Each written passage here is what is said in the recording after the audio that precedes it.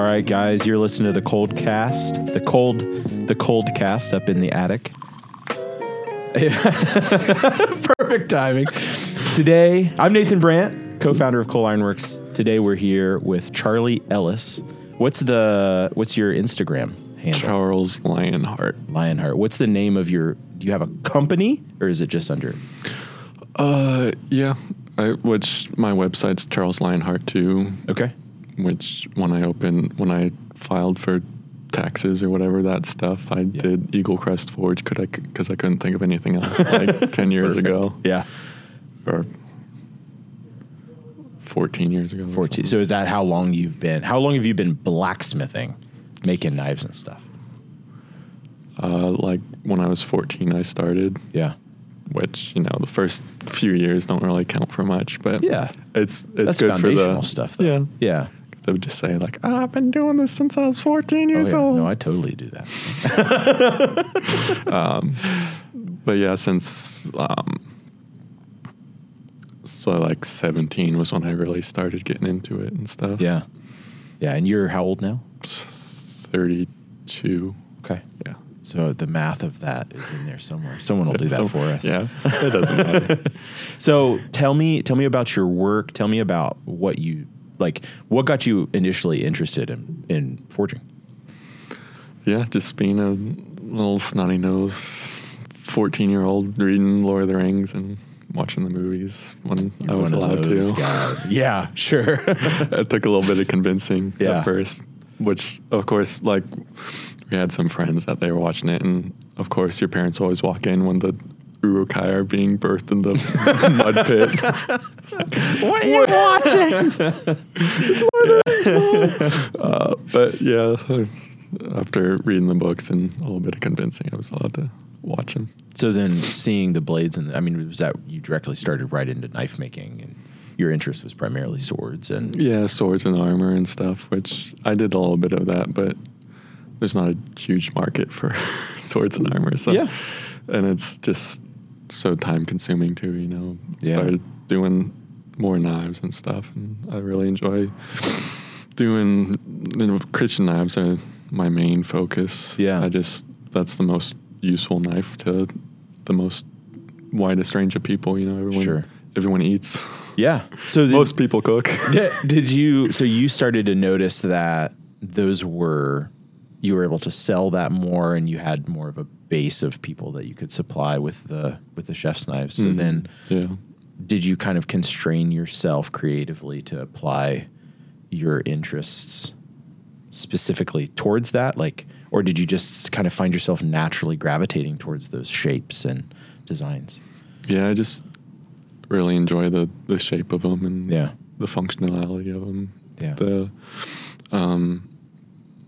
It's just because you have a wider blade, there's just for patterning, for Damascus, you have a bigger playground to play with. Yeah. It's fun. I enjoy it. So when you were getting started outside of Lord of the Rings, what were your inspirations as you were kind of coming into your own creatively?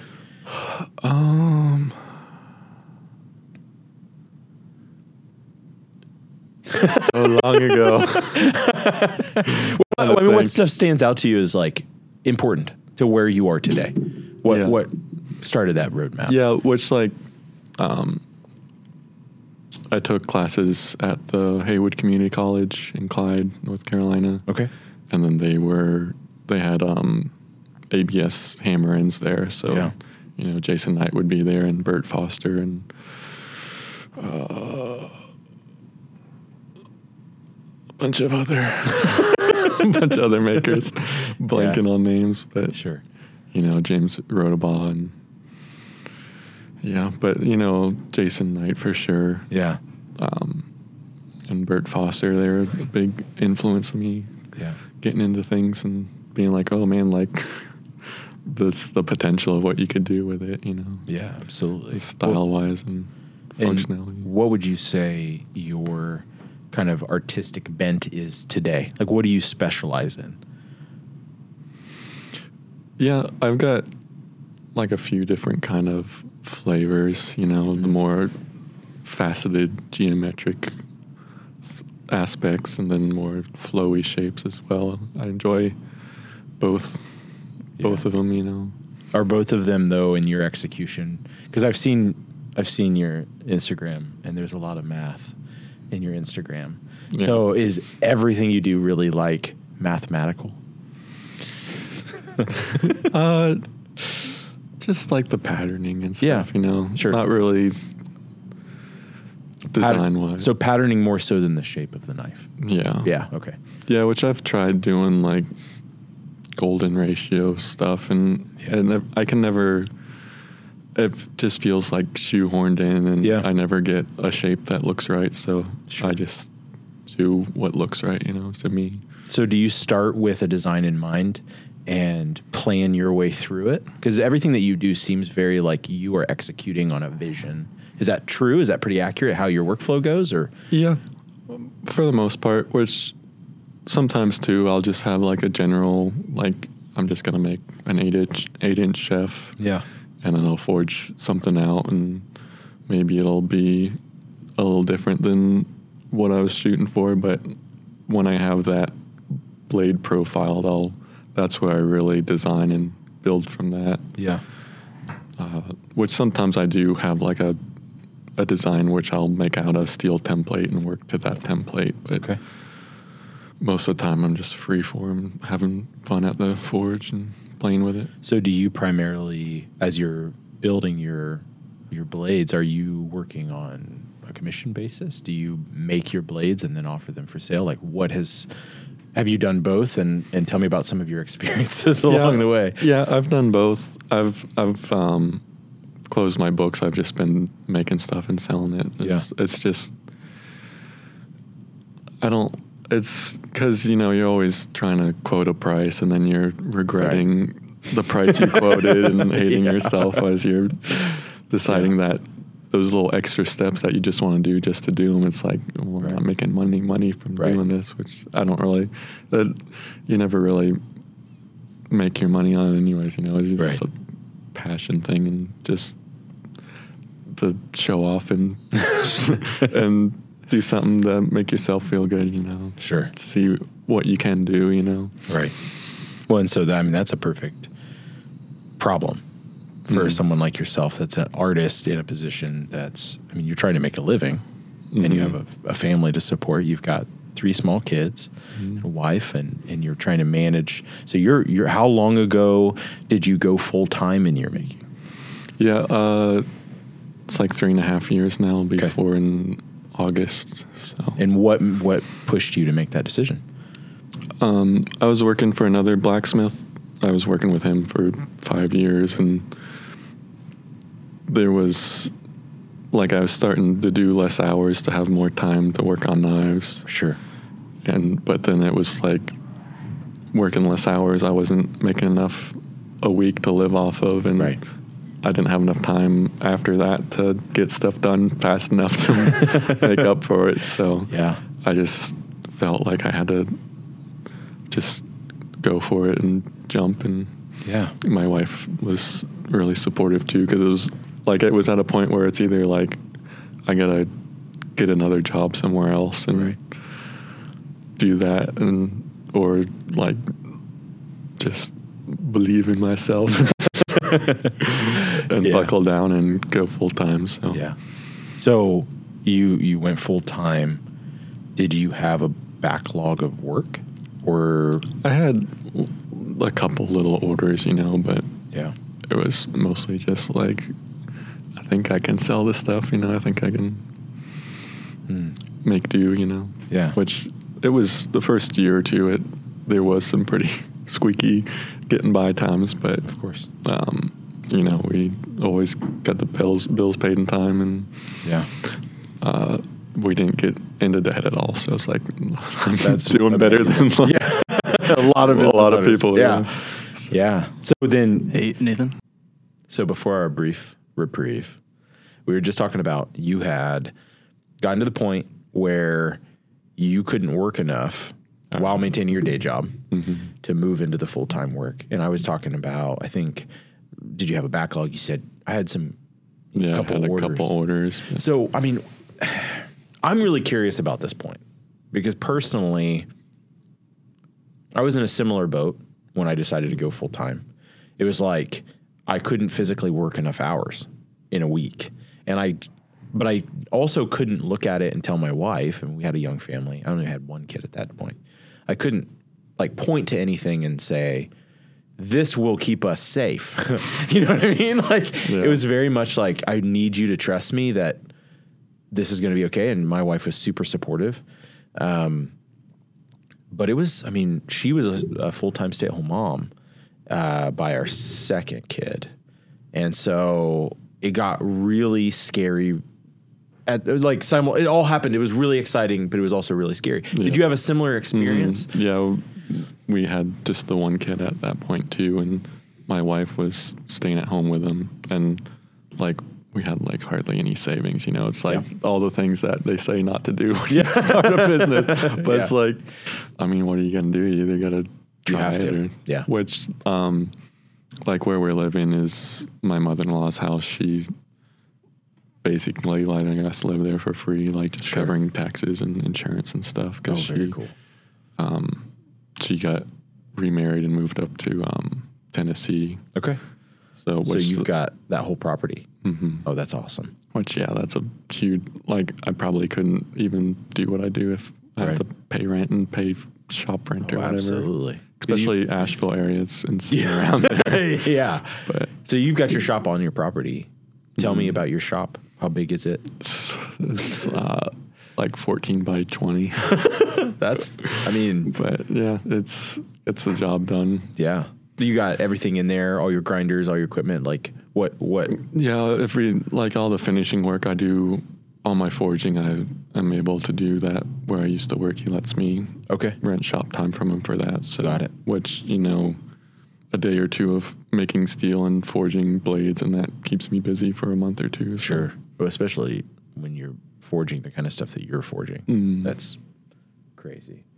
Can you see the Kelly sticker? God bless it. Nobody will know. Hold on.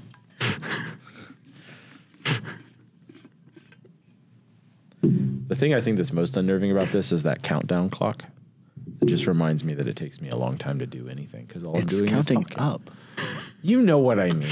Yeah, okay. Well, tomato.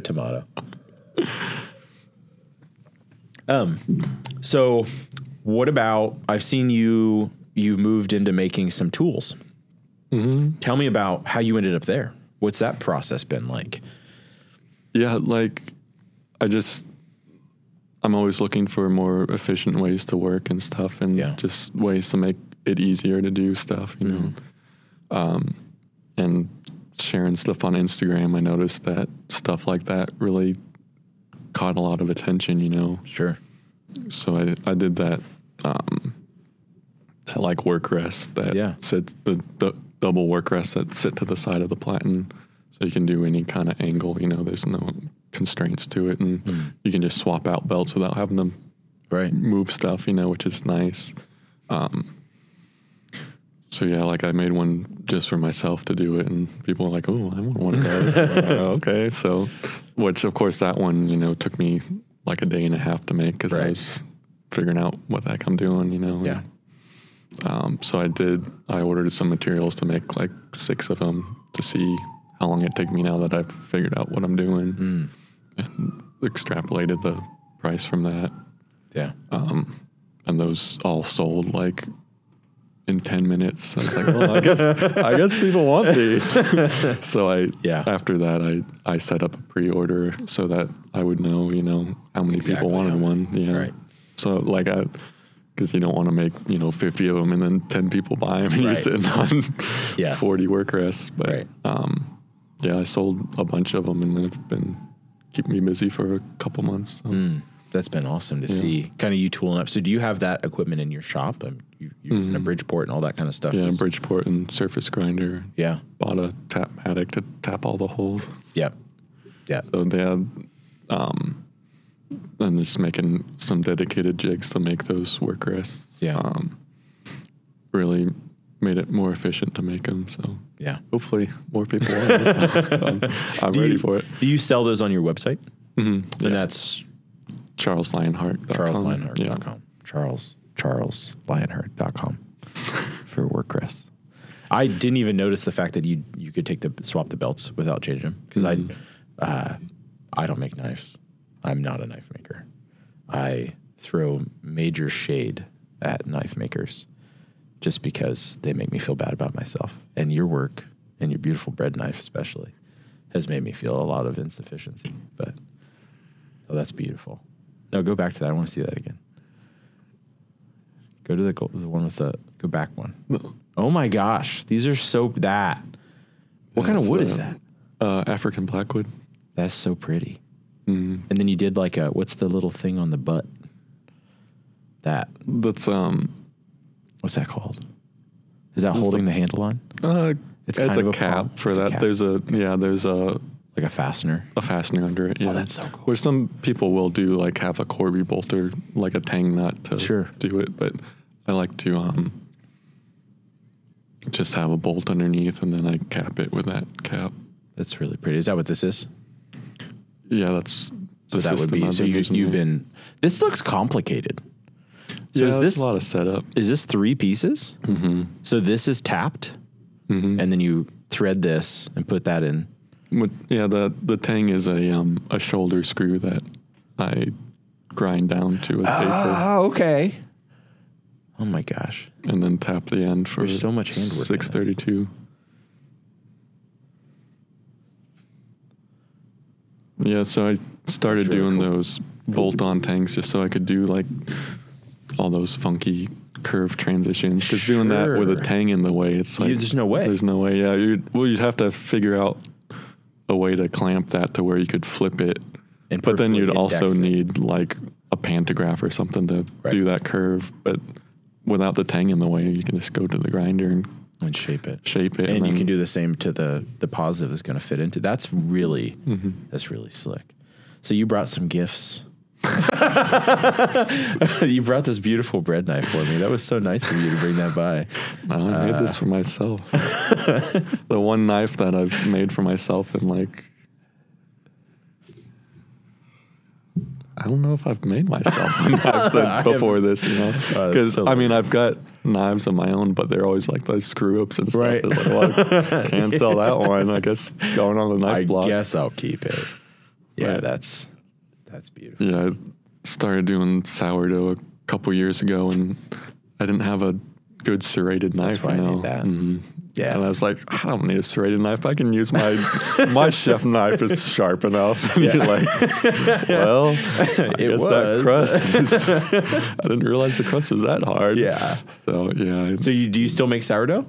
Yeah, every once in a while. I don't do it as much, but yeah, I like to make a loaf every once in a while. What got you into sourdough?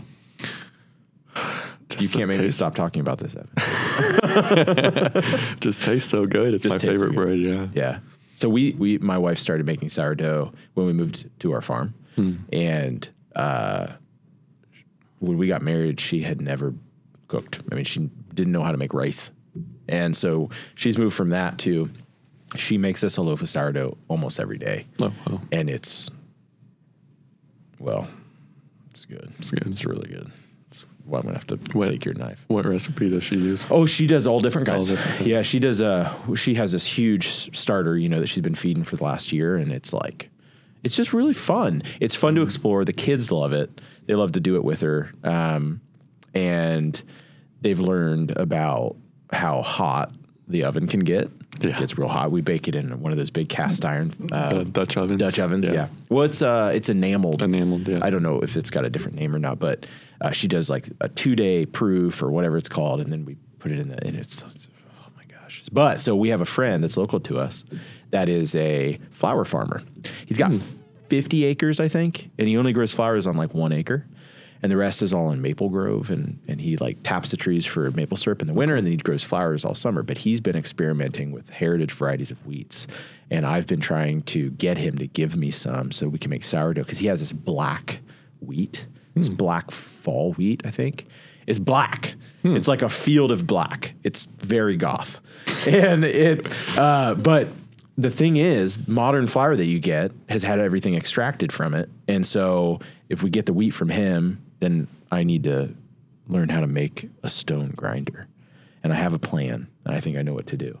But anyway, it's really cool. Yeah, it would be cool. It's not economic, but it's like you said, it's like this is the first thing that you made for yourself. It's like we've been growing the business for a couple years and doing all that kind of stuff, and I have recently realized that joy of making again, and really finding the pride and fulfillment in something done not to sell. It's like a nice little reprieve in the midst of a lot of work. So you have a small, like, do you have an audience of people that you primarily sell to? Like, how do you sell your work? Yeah.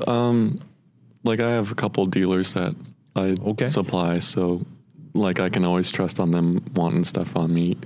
Eating Tools up in New York. Oh, sure. I've heard of them. Yeah. And then Blade Gallery out in Washington. Yeah. They'll get stuff in Crocker Cutlery out in California. He gets stuff from me every once in a while too. Yeah. So. Now, are those on Eating Tools is online? Are those all online platforms? Or are they? Okay. Yeah. Yeah. Which Blade Gallery and Crocker Cutlery, they have actual storefronts too. But I don't think Eating Tools does. I think Eating Tools is just online. Yeah, I think so. I'm not. I Google their things regularly. So So you make one knife and then you contact them and say, do you want this? Like, what's that? I have no idea how this works. I'm really curious. Yeah. I'll usually, I'll make a run of knives and offer some of them to them, because they're taking a cut, commission for selling this stuff. So it's kind of it's good publicity and dependability, knowing that they'll take stuff, but then it's like, I could have made, I could have made this much instead of this much. But so yeah, it's that. And then just through my website, putting stuff on there and getting the mailing list going to have that for people to be notified when I have stuff available. Yeah. So you said earlier that you closed your books. We also closed our custom books because it was always brutal. Like everything that we did custom was, I would cry. I'm not kidding. So is that it? Like, you just never found a formula that left you with profitability, or was it really stressful to work with clients? Like what about it was difficult? Like customers, there's one or two that were a pain, but for the most part, they were wanting to get something from me because they wanted something from me, Right. Make me something cool, Yeah. But then, there's always the guy that's super picky and stuff, has their vision that they want, Right. But yeah, it's too much time going towards that when I could just be making this stuff, Sure. So do you look at it then now more as like you're exploring your interests and like your creative expression in your work specifically, and then it's kind of, because you said you kind of set the constraint of I'm going to work in chef's knives because they're practical, but you're obviously making beautiful chef's knives.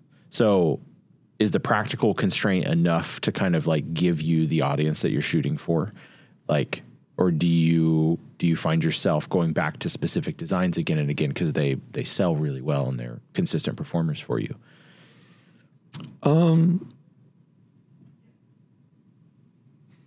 Yeah, I mean, I don't know. I just like making stuff. I mean, the market, it's always, you never know what's going to be hot or whatever. Sure. Which also, I'll spend a month or two making, 4 knives. So, right. But then I'll do, I do like to try and break up like the super intensive stuff with, little quicker batches of stuff just to have more stuff out there and more variety, Yeah. So you do on average 4 knives as a set or like as a batch that you're working on simultaneously? Yeah, I'll do usually like 4 to 6 in a batch because anything bigger than that, it's just going to take me too long to make them, and they always end up needing to be hand sanded at the same time, and that just destroys my elbows and stuff, and my mind standing there sanding. So trying to do smaller batches. Yeah. Because there's like efficiency, because each knife is its own individual thing. It's not like four of the same knife, you know. Right. So there's not really a gain in efficiency. Right. Like heat treating, you know, you do them all at once. Sure. But past that, there's not really any gain from doing a big batch. Sure. So would you say at this point you're where you want to see your work at, or what's the next step for your work and your company and what you want to do? Yeah, I mean, I've just been enjoying going crazy with patterns and stuff and all that.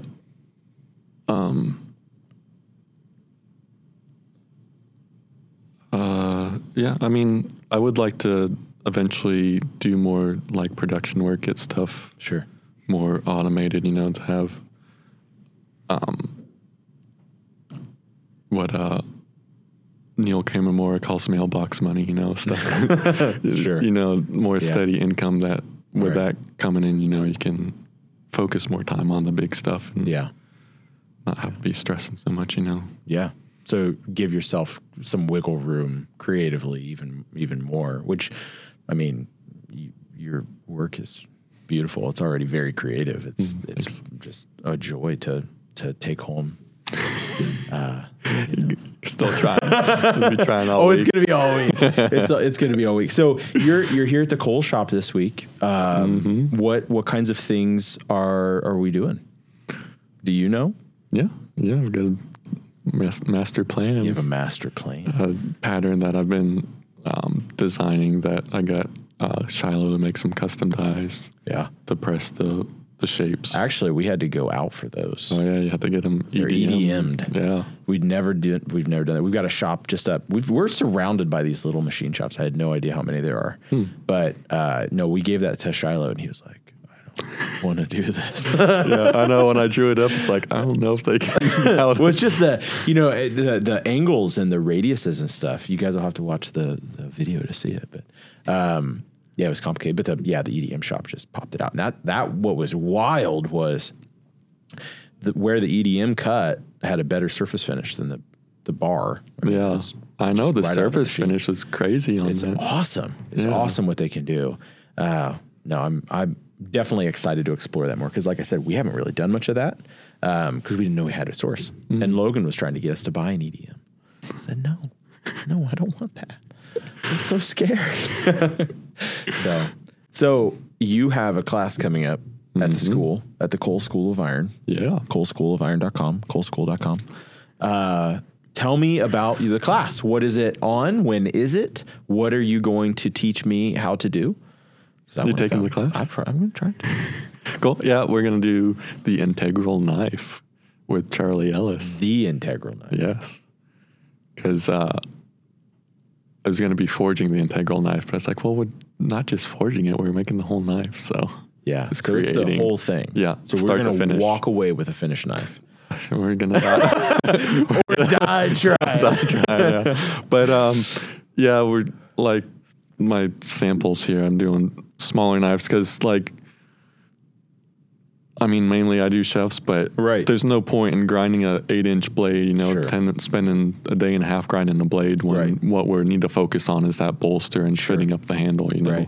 Once you got that, you can build out a bigger blade and you understand the fundamentals, you know.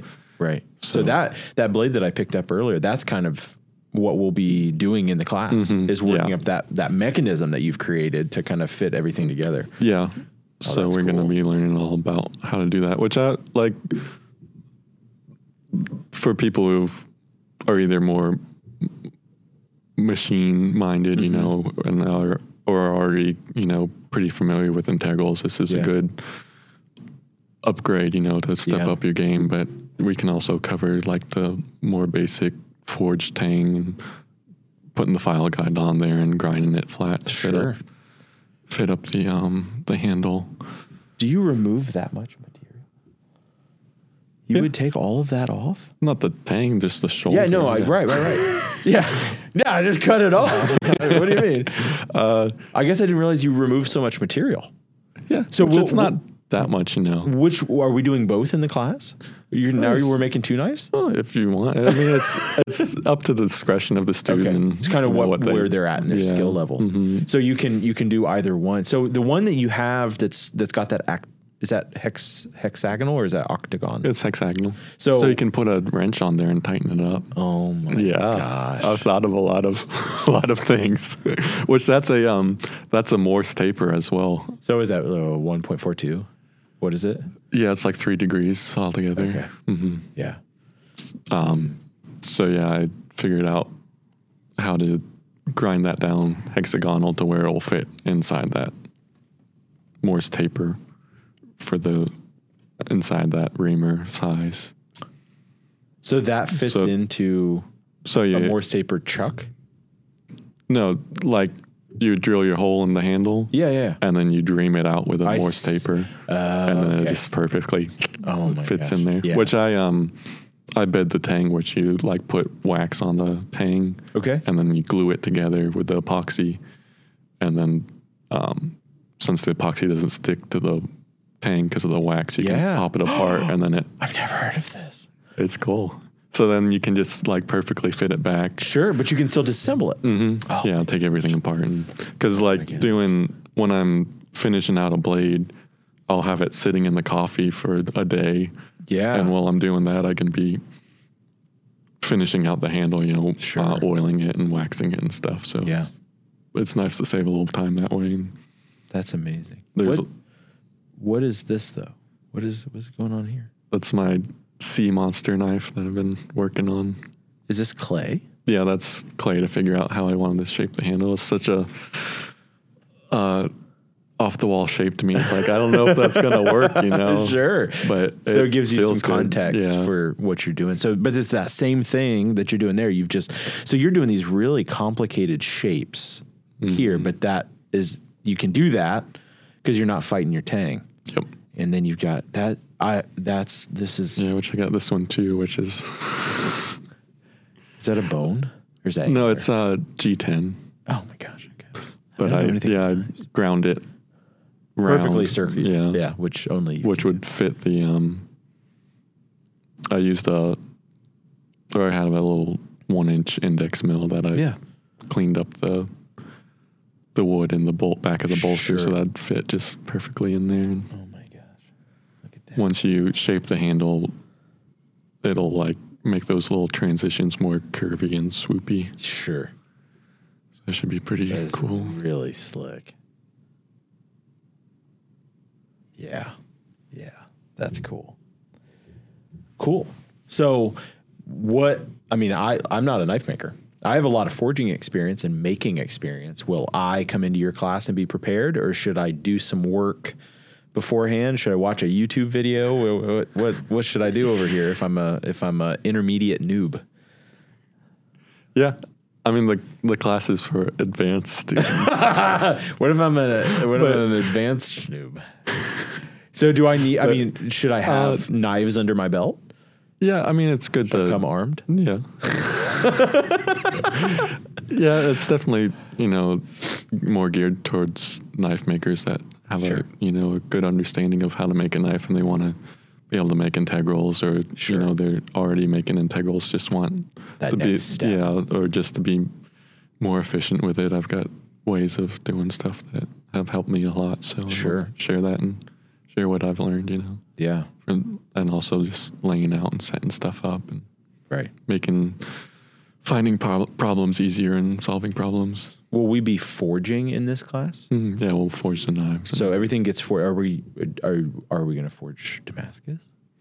No. I mean, it's mono steel? Yeah, mono steel. Okay. I mean, if someone wants to bring in a chunk of something that they made, Yeah, but it has to be done because we need to roll right into. Mm-hmm. Yeah, we're not having people. Yeah. Bring a stack of steel to weld up. Sure. We got a lot to cover in 5 days. Yeah. I want to I really want everyone to, leave with a finished knife. Yeah. So yeah, that's the goal. What about like handle material and all that kind of stuff?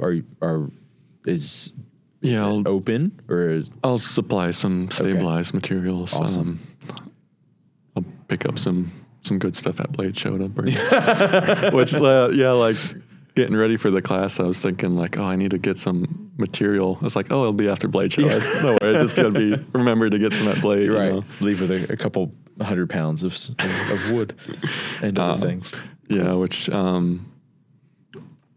I also in Asheville, Weaverville, which is right next to Asheville, where the area I live in, there's a really big, like exotic wood mill. Okay. Yeah, that has everything. But that's where I get all my black wood. That I use, like that hexagonal knife that you were Googling. That was black wood from them. So that's Cormark International, I think it's called. That's the place that you get the wood from. Cormark International. Mm-hmm. That's really cool. I have a local fella that at some point in his life was importing a lot of something from Indonesia, and all the pallets are teak, solid 5/4 teak. So what? Talking to the mic or end? Talking to the mic. So anyway, cool. So you'll provide some material. What's the steel? What's your preference? 1084. 1084. Yeah. What size stock do we start with? 1 inch round. 1 inch which round. I was thinking about getting from Maritime up in Canada. Mm-hmm. They've got hex bar. Yeah. That's 1080. Yeah. I was thinking of getting a bar of that to try out because that's, which like the 1 inch for doing this, I started with 1 inch, but I squished it down first to get more, for the heel to have more mass there. Sure. I like to start with more like a rectangular chunk of steel. Okay. So I'm more, instead of all pushing the blade out, I'm kind of pushing the blade out and pushing the bolster up too to kind of go halfway. Sure. So I end up with more of that material to have more flare in the heel. Yeah. Well, I noticed comfort. That on especially on that little guy. That's awesome. Which that's fun to grind that to shape and smooth it all out and round it. What do you mean fun? There's just more to work with, Sure. But yeah, just like I'm doing that just on the edge of the platen. Sure. I've got a little bit of a radius on the edge of my platen so I can track the belt over like a J-Flex or something. A softer belt that will conform to the platen. Jason Knight yelled at me for using a J-Flex belt on a platen, and he called me names. And I felt bad. So it's nice to know that I'm not alone. Well, what were you trying to do with it? I don't remember. I don't remember what we were doing, but he was like, "Look at the back of that." And it's J-Flex. Get that off of there. Sounds just like him. Yeah. Cool. Yeah, for like this stuff that works well, which is like I'll kind of rough shape it in with a X-weight belt, ceramic, heavy duty belt to get it close. And we've got like five or six grinders in the grinding room right now. Mm-hmm. Will that be enough? Mm-hmm. Yeah. Should get everybody set up. Yeah, everyone to a grinders. Yeah, that's gonna be awesome. Mm-hmm. We had a couple weeks ago. We had a class and we had a full grinding room, and people were cutting their forgings off on the chop saw, and then immediately moving over and cleaning up, and it was so fun to have so much danger in all directions. It was a good time. It was the first time that we've had that. I think we've had that grinding room full, so it was nice to see. We do need. I'll get the dust collector set up before that would be good because it wasn't on. Yeah, which I've done a few like beginner knife classes, and those we had like 3 grinders set up, and we had 5 or 6 students. Which like when you have someone who's never ground a knife before trying to grind a knife, you want to be like on them because you can ruin it so fast. Of course. You just turn the speed down to like 10. Yeah. So just like hopping around trying to help everyone, but with people who have already, they pretty much know what they're doing. Everyone that's going to be in our class will be. Yeah. Mm-hmm. They'll be showing me what to do. So that'll all be good. Teaching me. Cool. Which one of the guys who's already signed up, I think he said he was in like heat treating business for 30 years or something. Very cool. So it's like, well, I don't need to teach you heat treating. Teach me some stuff. So. Tell me all the hot takes on heat treating. Yeah. That's going to be super fun. I'm looking forward to the class. It's going to be fun. Awesome. Well, CharlesLionheart.com and at Charles Lionheart. Yeah. On Instagrams. On Instagrams. Anywhere else that we can find you? I'm on Facebook, but whatever. It's around. Okay. Well, thank you so much for coming here and shooting this amazing video that we haven't shot yet. Yeah. We're super excited to have you and to have you for the class later this year. I'm glad to be up here. Been wanting to come up here since... Well, Blade Show like 2 years ago, you're like, we're doing like YouTube videos for people. You should come up. You want to come over? You're like, yeah. And then it all worked out. Yeah. We had to get our place ready for your greatness, So when is your class? Real quick. August. Can we put that up on what is it? I can't read that, Evan. Middle of August something. Producer Evan. August 14th to August 18th. Yeah. And that's here at the Coal Iron Shop, coalschool.com. So, excellent. See you there. Yeah. See ya.